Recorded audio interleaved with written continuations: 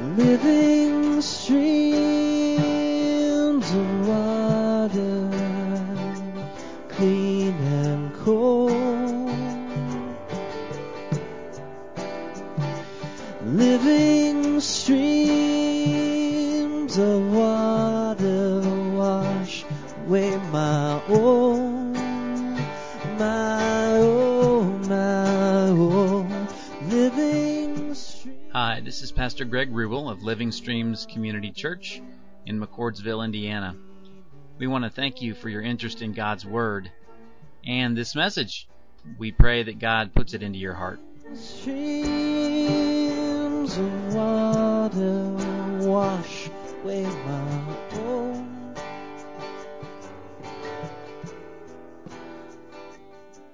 Take your Bibles and turn to Philippians chapter 2. If you don't have one, you can look under your seat. Hopefully there's one nearby you. And I need to begin with a confession. It's happening. This is happening in my life. I need to share with you a scenario that probably will sound familiar to some of you. So you're sitting in your living room. You're comfortable in your recliner or couch or whatever. Down and you notice you got to trim your fingernails. So you got to go up to your bathroom and get the fingernail clippers. That's where, fingernail clippers are kept, right? So you got to go up there. And so you get up and you're on your way to go get your fingernail clippers, and you look outside, it's getting dark, and you say, I got to put the lawnmower away before it gets dark, And then that makes you think, I wonder if it's going to rain tonight. And that makes you think, I wonder if it's going to rain tomorrow. And tomorrow brings up that to-do list of things you want to remember to do. And so by this time, you walk into your bathroom and you just kind of stand there and you go, why did I come to my bath? Why did I come up here? It's happening. It's happening more and more. It sounds like it might be happening to you. The experience of losing your focus. So we are in the book of Philippians this summer. And we're working our way through the theme of our book is joy, and we want to focus on that. So this is a letter from Paul to the church in Philippi. He's the author of the letter. He is in Rome. He is in prison. He's awaiting trial from Caesar, who will decide whether he lives or dies. And we've already read in chapter 1 about how Paul is experiencing joy amidst his trial. He is deciding to rejoice in his change because the gospel is spreading. He's instructing his readers to live in such a way that joy would be a byproduct. So as we begin chapter 2, there's some help here on keeping our joy focused as we journey on together. So let's read verses 1 to 11 here. So any encouragement in Christ, any comfort from love, any participation in the Spirit, any affection and sympathy, complete my joy by being of the same mind, having the same love, being in full accord and of one mind. Do nothing from selfish ambition or conceit, but in humility count others more significant than yourselves. Let each of you look not only to his own interests, but also to the interests of others. Have this mind among yourselves, which is yours in Christ Jesus, who, though he was in the form of God, did not count equality with God a thing to be grasped, but emptied himself by taking the form of a servant, being born in the likeness of men, and being found in human form. He humbled himself by becoming obedient to the point of death, even death on a cross. Therefore God has highly exalted him and bestowed on him the name that is above every name, so that at the name of Jesus every knee should bow in heaven and on earth and under the earth, and every tongue confess that Jesus Christ is Lord, to the glory of God the Father. Let's pray. Heavenly Father, we come to you this day, and hearts are thankful for the wonderful, wonderful words of life that you have given to us to know how to follow you, to know how to worship you, to live our lives for you. And so, Lord, as we soak our hearts this morning in these words, we pray that you might plant that seed in our heart and that it would bear good fruit in our lives and in this place and in the places that we go from here. We love you, Lord. I pray that the words of my mouth, the meditations of my heart would be pleasing in your sight. O Lord, my rock and my redeemer. In Jesus' name we pray. Amen. So, keeping our joy focused. Now, the one way to definitely lose focus on joy is by focusing on it. Joy is not something that we can manufacture. It's a byproduct. It's a byproduct of things going on the outside of us. Or if you're a Christian, it is the product of the Holy Spirit living within us on the inside. And so in verses 1 to 4, Paul tells the Philippians and us where we can start to keep our focus. Keep your focus on the other. On the other. He begins by appealing to his readers to their relationship with God and the relationship with him. And in chapter 1, he has gushed over them. He's expressed his sweet nothings to the Philippian brothers and sisters. He put the gospel right in the middle of the conversation there.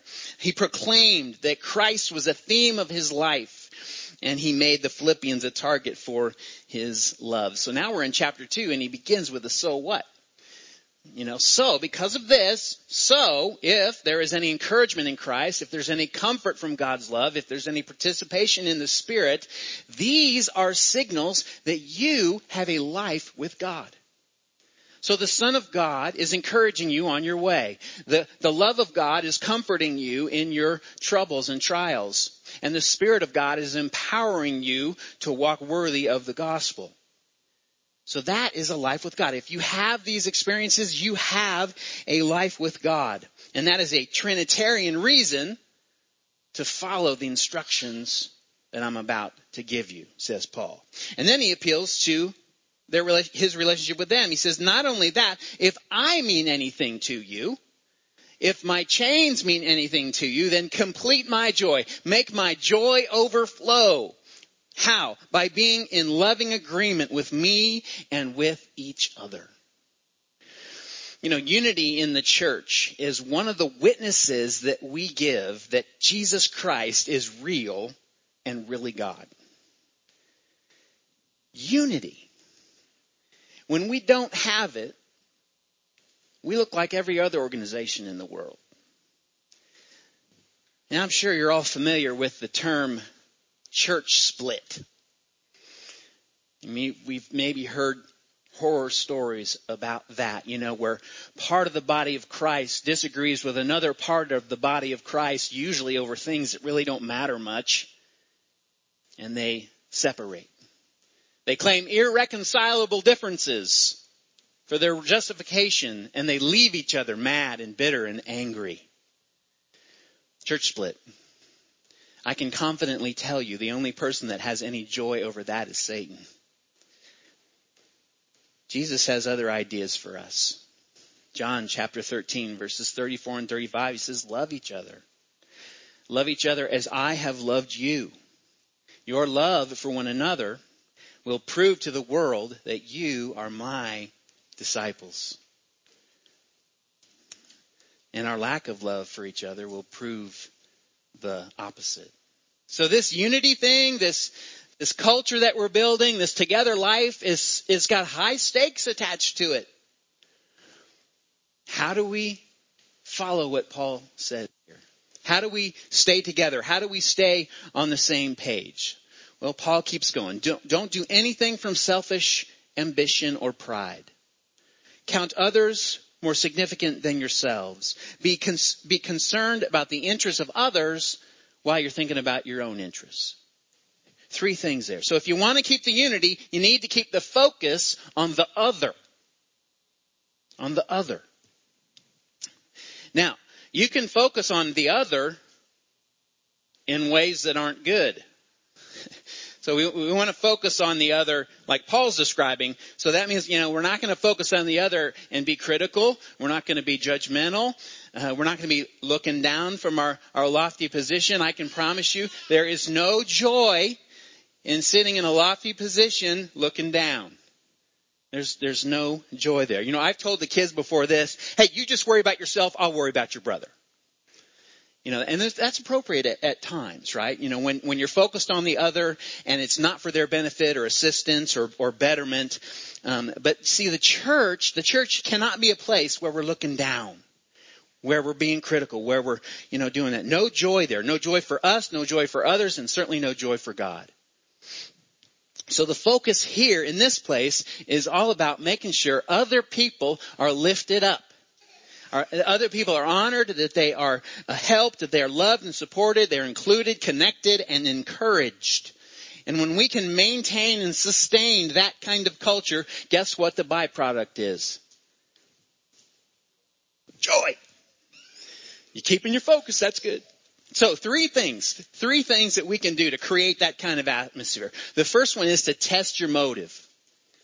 Test your motive. So Paul mentions selfish ambition and pride there. So there's no room in our together life for people to promote self or to do things for self. No room. No room to seek the spotlight. No room to run over people to get what you want. No room for that. It creates competition. Paul says do nothing from these motives. You don't even need to look the Greek word up on nothing, do you? I mean, you know what it means. There's no room. So that little itch that you've got, that everyone's got to be noticed, to have your name recognized, to get a pat on the back. That little itch, you got to be careful with that little itch to not scratch it. Even the ones, they're like in the middle of your back, and it's just bugging you and you can't get to it. So you go up to somebody and you say, hey, Pastor Macron, come here. Can you scratch this itch? Did you see what I did there, over there, Pastor? See what I did for Jesus? Paul says, don't do that. We were at Brookville Road this past week, there to attend David Nolan's viewing and his service. And while we were in the line waiting to see the Nolans, and please continue prayers for them and the Hope Center. It's they've gone through this tragic loss, so keep praying. But while we were there, I was standing there with Lucy, and I was feeling the need to make her aware that her dad made his mark at living at Brookville Road. So I was saying things to like, hey Lou, do you see this floor here, this gym floor? I picked it out. You see that screen up in the balcony up there, so the worship team can see the words? I hung the screen. That corner over there in the corner of the cafe that says Connection Corner? I named it. I was having some fun with her. But part of me was scratching the itch that Lou would know that her dad did some significant things at Brookville Road, and she was having none of it. So I stopped. We can do the same thing in our life, can't we? I mean, it's an itch that we have that we scratch. But the thing is, we don't do it for fun. We do it for real. Paul says, don't do it. Don't do it. So test your motives around here. Test your motives for why you're doing what you're doing. Everything that we do, everything that we say, we want to be in service to our King for the betterment of other people. Nothing we do should be for ourselves. That's the instruction that Paul's given. And we will work at developing that kind of heart attitude. When we work at that, we will have a big influence on our together life. We will have a big witness for Jesus. So the first one is test your motives. The second one is count others more important than yourself. Now, let's face it, out there are people that are more important than others. I mean, they've got bigger responsibility. They've got weightier decisions. They've got official titles. They've got big offices, and they got bigger authority. So out there, some people are more important than others. But in here, it's different. Everybody is the same. No one person is more important than the next. The ground is level at the foot of the cross. And so that's the culture that we want to create. We all have the same value to God, our Heavenly Father. And so no one person is more important than the rest. So the thing is, since we live most of our lives out there where we got that important thing going on, when we come in here, we got to be a little intentional about doing this, about counting others more important than ourselves. So you can look to the person to the right and the person to the left that you're sitting with, and you can say to yourself, they're more important than me. Their comfort's more important. Their service is more important. They are more significant. They are more crucial to this place than I am. They're more special. And this is going exactly the opposite of everything in our society. You know, social media is not about other people being important. It is about us being important and looking important and being liked and getting loved. And it's all fake. It's not real. In here, it's real. You get what you need, what your heart needs in here. So out there, lots of that going on. In here, we don't want any of it going on. And we want to be the same. We want to treat others more important than ourselves. And oh man, if we could get this right, my gosh, what a witness we would have for Jesus Christ, that He is real and really God. What would it do to our conflicts, to our disagreements, how we disagree with each other, if we would consider, you know, it's more important for them to be right than it is for me? What would it do? You know what it would do? Church split would be a word of the past, like swell.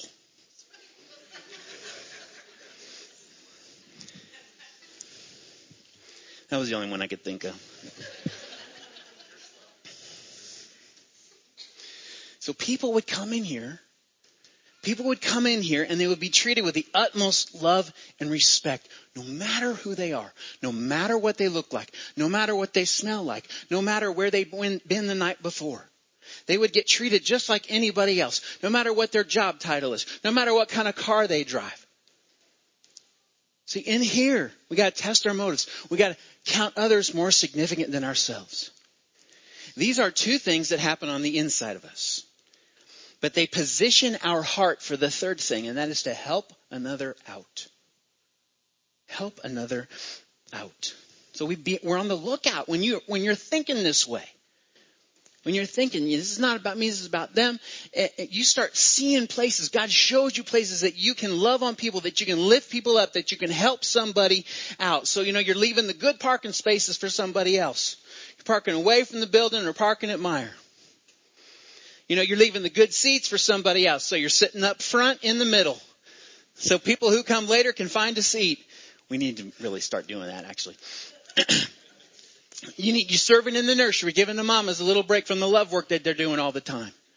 Those kind of things. We're being last. We're being invisible. We're being helpful. We're being available. We're being intentional. And we're being focused. When we do it, God will show us people in here who we can help, who we can lift up, who we can honor, who we can pat on the back without them asking for it. We can love on people. When we do that, what happens? What happens in here? Joy. It'll be a life-giving culture and a joy-filled place. And then what happens when you go out there? You'll be doing the same thing that you're doing in here. You'll be lifting other people up. And you'll have a chance to talk about Jesus. Chush. Can you say that word? Chush? I'm having a hard time saying that word. Well, Chush is a school in Brooklyn, New York that caters to the learning disabled. And they were having a fundraising dinner. And a father of a Chush student was giving us a speech at the dinner. And it was this unforgettable speech. And he began with applauding the staff and extolling and thanking them for their service and the sacrifice that they made to teach these kids. And then he stopped and he said, "Where is the perfection in my son Shea? He can't learn like other kids learn. He can't remember facts and figures like other kids do." He said, "God does things with perfection. Where's the perfection in my son Shea?" And he sort of paused. And he could feel like nobody was breathing. And so he answered. He said, "You know what? I believe when God creates a child like my son, He's not looking for perfection in him, but He's looking for perfection in the ones that relate to him." And then he tells a story. He said he and Shea were walking past a park one day, and then Shea looks over and sees some boys playing baseball. And he looks up at his dad. He said, "Dad, do you think they'll let me play?" He said, "I don't know, son, but I can go ask." And he said, "So I was walking on the field and just thinking none of these boys is going to want Shea on their team. But I know that if he gets a chance to play, it will be this wonderful sense of belonging for him. So he went up to the dugout and he asked one of the boys if his son could play. And one of the boys looked at his team for some guidance, and then he said, well, we're behind by 6 runs and we're in the 8th inning. I guess he can be on our team. We'll try to put him up to bat in the 9th inning. And so in the 8th inning, Shea, here, take a glove, run out to center field, play out there. In the 8th inning, his team scores some runs, and they're down by 3 going into the 9th inning. And then they get another run going into the 9th inning, and it's Shea's turn to go to bat. Now, he gets up. When it's his turn to bat, the bases are loaded, and there's 2 outs, and they're behind by 2 runs. So the dad's standing there going, I can't believe they're giving him the bat. I mean, everybody knows it's all but impossible for Shea to get a hit. He doesn't even know how to hold the bat, let alone swing it. So Shea steps up to the plate, and the pitcher lobs this slow ball across the plate, and Shea just kind of swings clumsily, and he misses it. And then one of the teammates comes out of the dugout, and he walks up to Shea, and he puts his arm around him, and he helps him hold the bat. And they wait for the next pitch. So the pitcher does the same thing. He just kind of lobs it in there, and this time they swing together and they get a hit, and it's just this slow ground ball right back to the pitcher. And so the pitcher picks it up, and he could have very easily thrown it to first base and got the game-winning out. But what does he do? He takes it and he throws this high-flying, arcing ball out into the right field where nobody could get it. And he turns to Shea. He says, "Run to first, Shea! Run to first!" Shea had never run to first in his entire life. So he starts running down the baseline. He's got this big smile on his face, and he gets to first base. And by that time, the right fielder has the ball. So he, instead of throwing it to the second baseman, which he could have very easily done, he throws it all the way over the third baseman's head. "Run to second, Shea, run to second." Shea runs to second. When he gets to second base, the opposing shortstop turns him toward third and says, "Run to third." And by this time, all the other players had rounded, and gone home. So Shea is running. When he gets around third base, the entire 2 teams are chasing him, going, "Run home, Shea, run home." And Shea ran home. And when he got there, 18 boys lifted him up on their shoulders and made him the hero of the game because he just hit a grand slam to win the game for his team. That is the kind of church we want to have, where others are considered more important than ourselves, where we help each other out in that way, even at the expense of ourselves. And we do that by focusing on the other to their benefit. And in return, there'll be a lot of joy. Joy for us, joy for each other, and joy for our Heavenly Father. Keep your focus on the other. Now, I fully realize that there are some people that it is easier to count more important than yourselves than others. It's easier to look out for people that we like, or to look out for people that we respect, people that look like us, people that sound like us, people that worship like us, people that vote like us. All those people. It's easier to do this with them. But it's those other people that make this more difficult. Those difficult people. Those different people. And when this is hard, when it's hard to focus on the other, what we want to do is remember to focus on the example that we've been given in our Savior, Jesus Christ. Because it is those different and difficult people that make this together life something special, the way they get treated. And so we have this incredible example of what Jesus has done for us. Paul begins there in verse 5, have the same attitude, the same mind as Jesus had, who being God didn't hold on to his position, but he let go of his power and his glory and became a man. That is the greatest example of downward mobility that was ever given. The greatest step down that anyone has ever taken. If you think about it, the king became a pauper. Jesus left heaven to come to earth. He stepped out of eternity and into history. Our God became our slave. biggest step down. Now these verses are home to some of the great doctrinal debates in church history. And, they're probably verses from a poem or maybe a hymn that was sung at the time. But these verses help shape our doctrine of what we call the incarnation of Jesus Christ. That he was fully God and he was fully man all at the same time. Now, if you look in the Bible, there's ample evidence in the Gospels just alone that Jesus was real and that he was human. They say that Jesus got hungry and he got tired. He cried, he sweat, he bled. He experienced human emotions like anger and sorrow. So there's ample evidence for Jesus' humanity. Sources outside the Bible and history, like Josephus, the Jewish historian, he talks about Jesus as well. And so if you believe your Bible and you believe your history, you've got solid ground to stand on that Jesus was fully man. But it's the other part of this doctrine that's kind of hard to figure out. His divinity, his equality with God. How does that merge with his humanity? Now, John opens his gospel in John 1:1. He says, "In the beginning was the Word, and the Word was with God, and the Word was God." And then in verse 14 he tells us who the Word was. He said, "And he came, and the Word came and dwelt among us, and we have seen his glory, glory of the Son, the only Son of the Father, full of grace and truth." So John, very plainly, right there in the first paragraph of his gospel, Jesus is God, Jesus is man.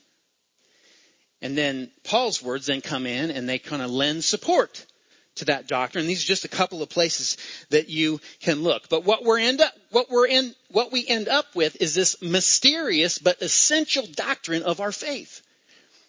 That Jesus was fully God and fully man. Listen, he had to be God, or the sacrifice that he was going to make would not have been sufficient for the forgiveness of sins. If he wasn't God, if he wasn't perfect, then that blood wouldn't have been sufficient to forgive sin. He also had to be a man, because if he never was, he couldn't make the sacrifice that was necessary for forgiveness of sin.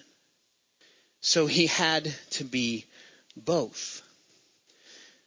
If your Jesus isn't fully God and fully man, then you don't have the right Jesus. What you're trusting in is something different than the Bible teaches us.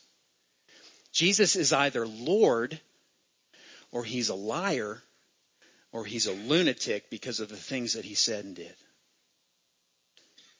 Which is he? He can't just be a good teacher. Can't just be a good teacher. So there's debate here. There's debate over Paul's words. And we read there, what does being in the form of God mean? It doesn't sound like he's saying, Jesus is God. He says he's in the form of God.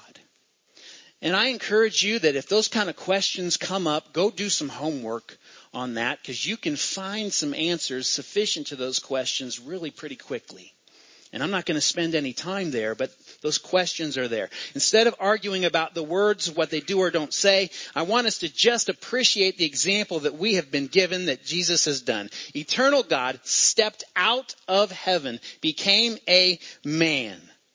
The biggest step ever taken down, a lowly man.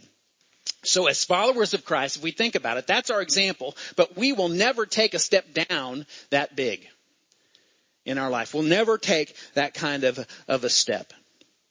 So how do we treat those different, difficult others? We look to our example. We keep our focus on the example we have been given there. Now, how does that produce joy? Well, the hymn keeps going. Jesus didn't just step down to earth. He stepped down further than that. He gave himself to the most painful, excruciating death a person could have. He was hung on a cross. He was hung there naked in shame after being whipped to the point of death. He hung there. And then you think about why. Well, it wasn't for anything he did. He never did anything wrong. He never sinned. It wasn't for his sins that he was there. It was for our sins, the sins of mankind. And see, when you realize this, that you were the reason that Jesus took the downward mobility step. When you realize that you are the answer to the why questions of the cross. When you realize that if it was just you who needed to be saved from your sins, he would have still done that. It'd change your life. I mean, it changes your life when you realize the God of the universe sent his only son for you to be saved from your sins, to be saved from eternal death, so that you could be with him forever. And all he says is, believe in me. You don't have to do anything to make up for your sins. You don't, just believe in me. And when you believe in the Lord, he comes into your life. And he begins to lead you in a whole new kind of life where you're stepping down. You're stepping down. So when you look at the cross and you know that that was for you personally, when you focus on the example that Jesus gives us of how to love people, think about this. Is there a person in your life or anyone that you could meet that you could not count more significant than yourself? That cross was because of me. How could I not consider others more important? And there's joy in that. There's joy in that. Pastor Wayne Cordero, he writes about a friend of his named Gene. And he said, Gene and I take lunch about every week. And every time we go, Gene's saying to me, hey, I want to pick up the tab. And so I thought that was nice of him. And, I thought maybe it was his ministry. And so for the first 80 times or so, I let him pick up the tab. But then, I started to ask, Gene, is it okay? Can I pay today? You're always picking up the tab. He said, no, I got it. I'm picking up the tab. And so one time in a week, I went early to the restaurant and I went up to the waitress who serves us and I said, hey, when the bill comes, can you bring it straight to me? And she laughed and she said, oh yeah, Gene thought you might do this. I can't give it to you. He wants to pick up the tab. So I sat down and I said to Gene, please, would you let me pick up the tab? He said, no, I'll pick up the tab. I said, Gene, I'm wanting to do this. I'm wanting to pick up the tab. He said, no. Gene, I am longing to pick up the tab. Gene, I am dreaming about picking up the tab. He said, no, I'm going to pick up the tab. And to this day, I've never picked up the tab for lunch. Listen. Jesus has picked up your tab. Not once, not twice, not 80 times, but thousands of times he's picked up your tab.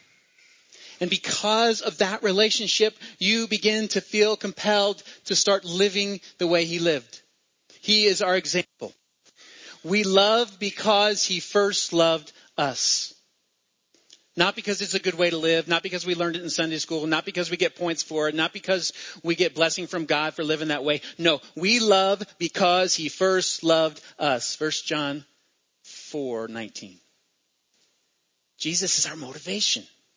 So we have to keep our focus on the example that we have been given. Every time you feel that Jesus is picking up your tab, every time you get that sense that you go to him and confess your sins and he forgives you and he picks you up, he dusts you off and says, come on. What happens is tears of repentance. But then what happens is tears of joy. Lots of joy.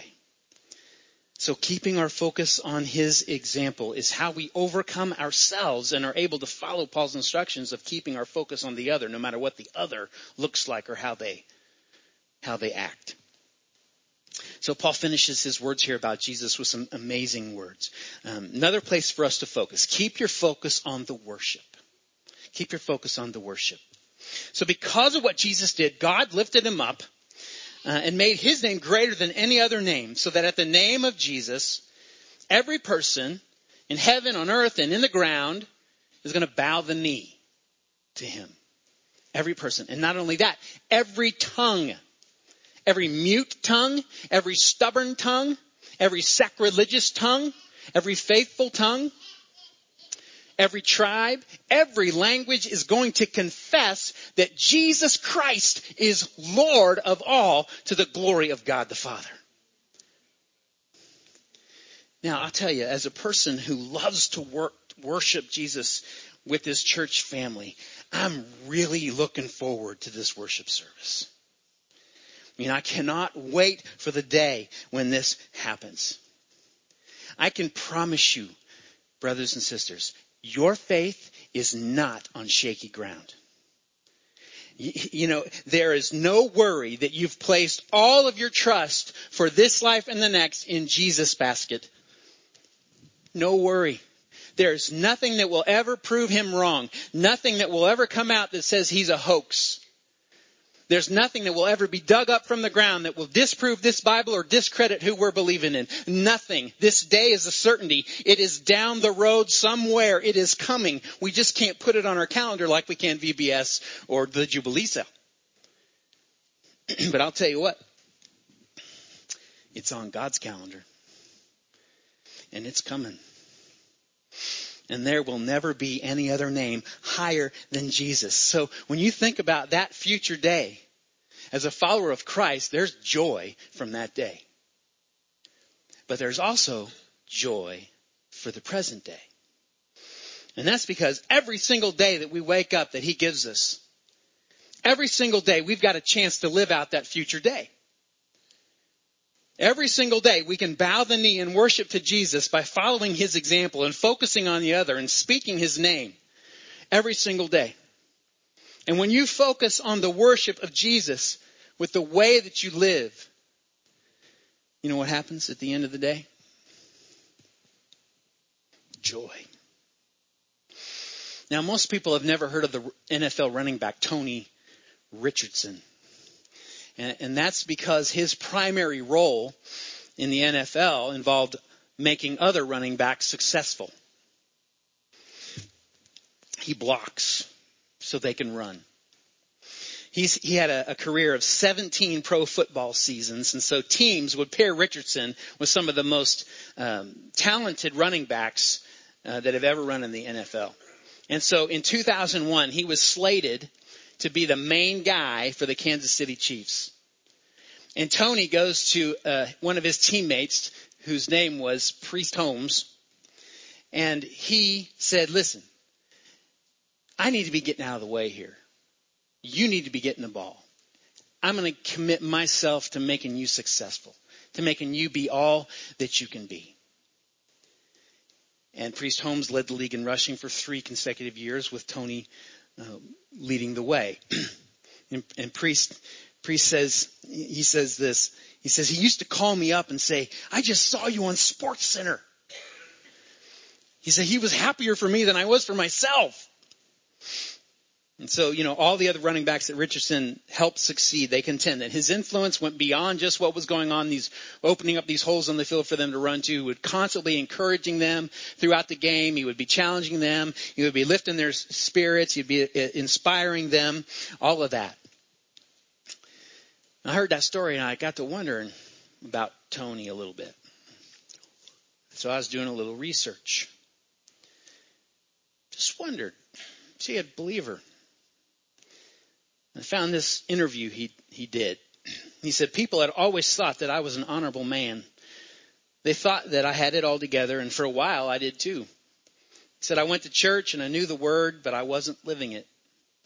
And because I wasn't living it, I felt this emptiness inside. And once I gave everything to the Lord, I discovered my purpose in life is to share what God has done for me and to bring people to Christ.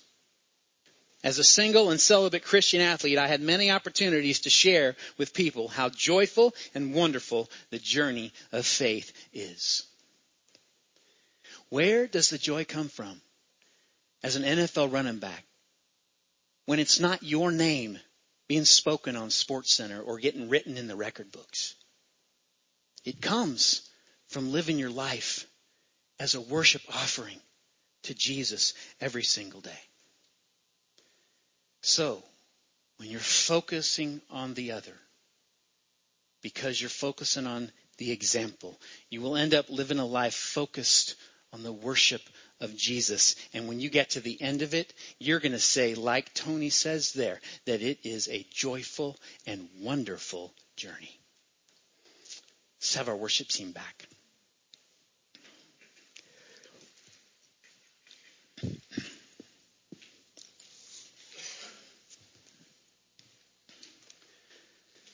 There's some high calling in those verses there. Have you lost your focus? You know, you're standing in your bathroom going, why am I here?